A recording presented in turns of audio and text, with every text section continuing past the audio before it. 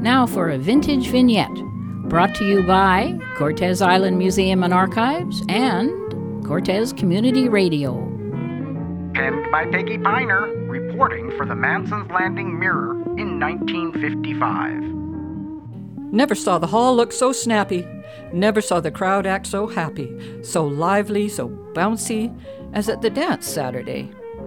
Told you about the new paint job, which helps plenty, but what really caught the eye was the interior decorating done by Seaford Committee member Gladys Smith, aided by the Teen Towners.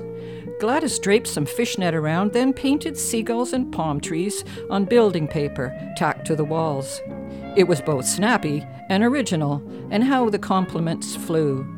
Heard nice words, too, about what friendly people we are in this neck of the bush.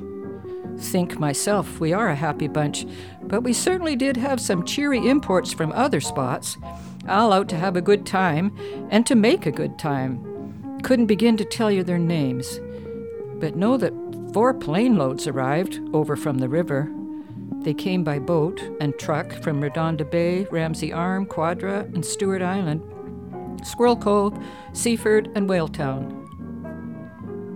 We were sorry to hear that 4 boys from Stewart Island didn't quite make it to the dance. They were en route in a boat that capsized near Whaletown. The boys spent an hour in the water before their shouts for help were heard. They were rescued by Whaletown storekeeper John Nagel in his Chris craft. See you at the next dance, boys, and no swimming en route. Our orchestra got its share of pretty remarks, too. Heard some visitors discussing Elmer Ellingson's accordion playing, which frankly is our orchestra, and the consensus was that we are mighty lucky to have him for our dances, which we know, but nice to have others appreciate our talent, our local talent, too. It was a good dance and a merry one, and a few felt sleepy the next day.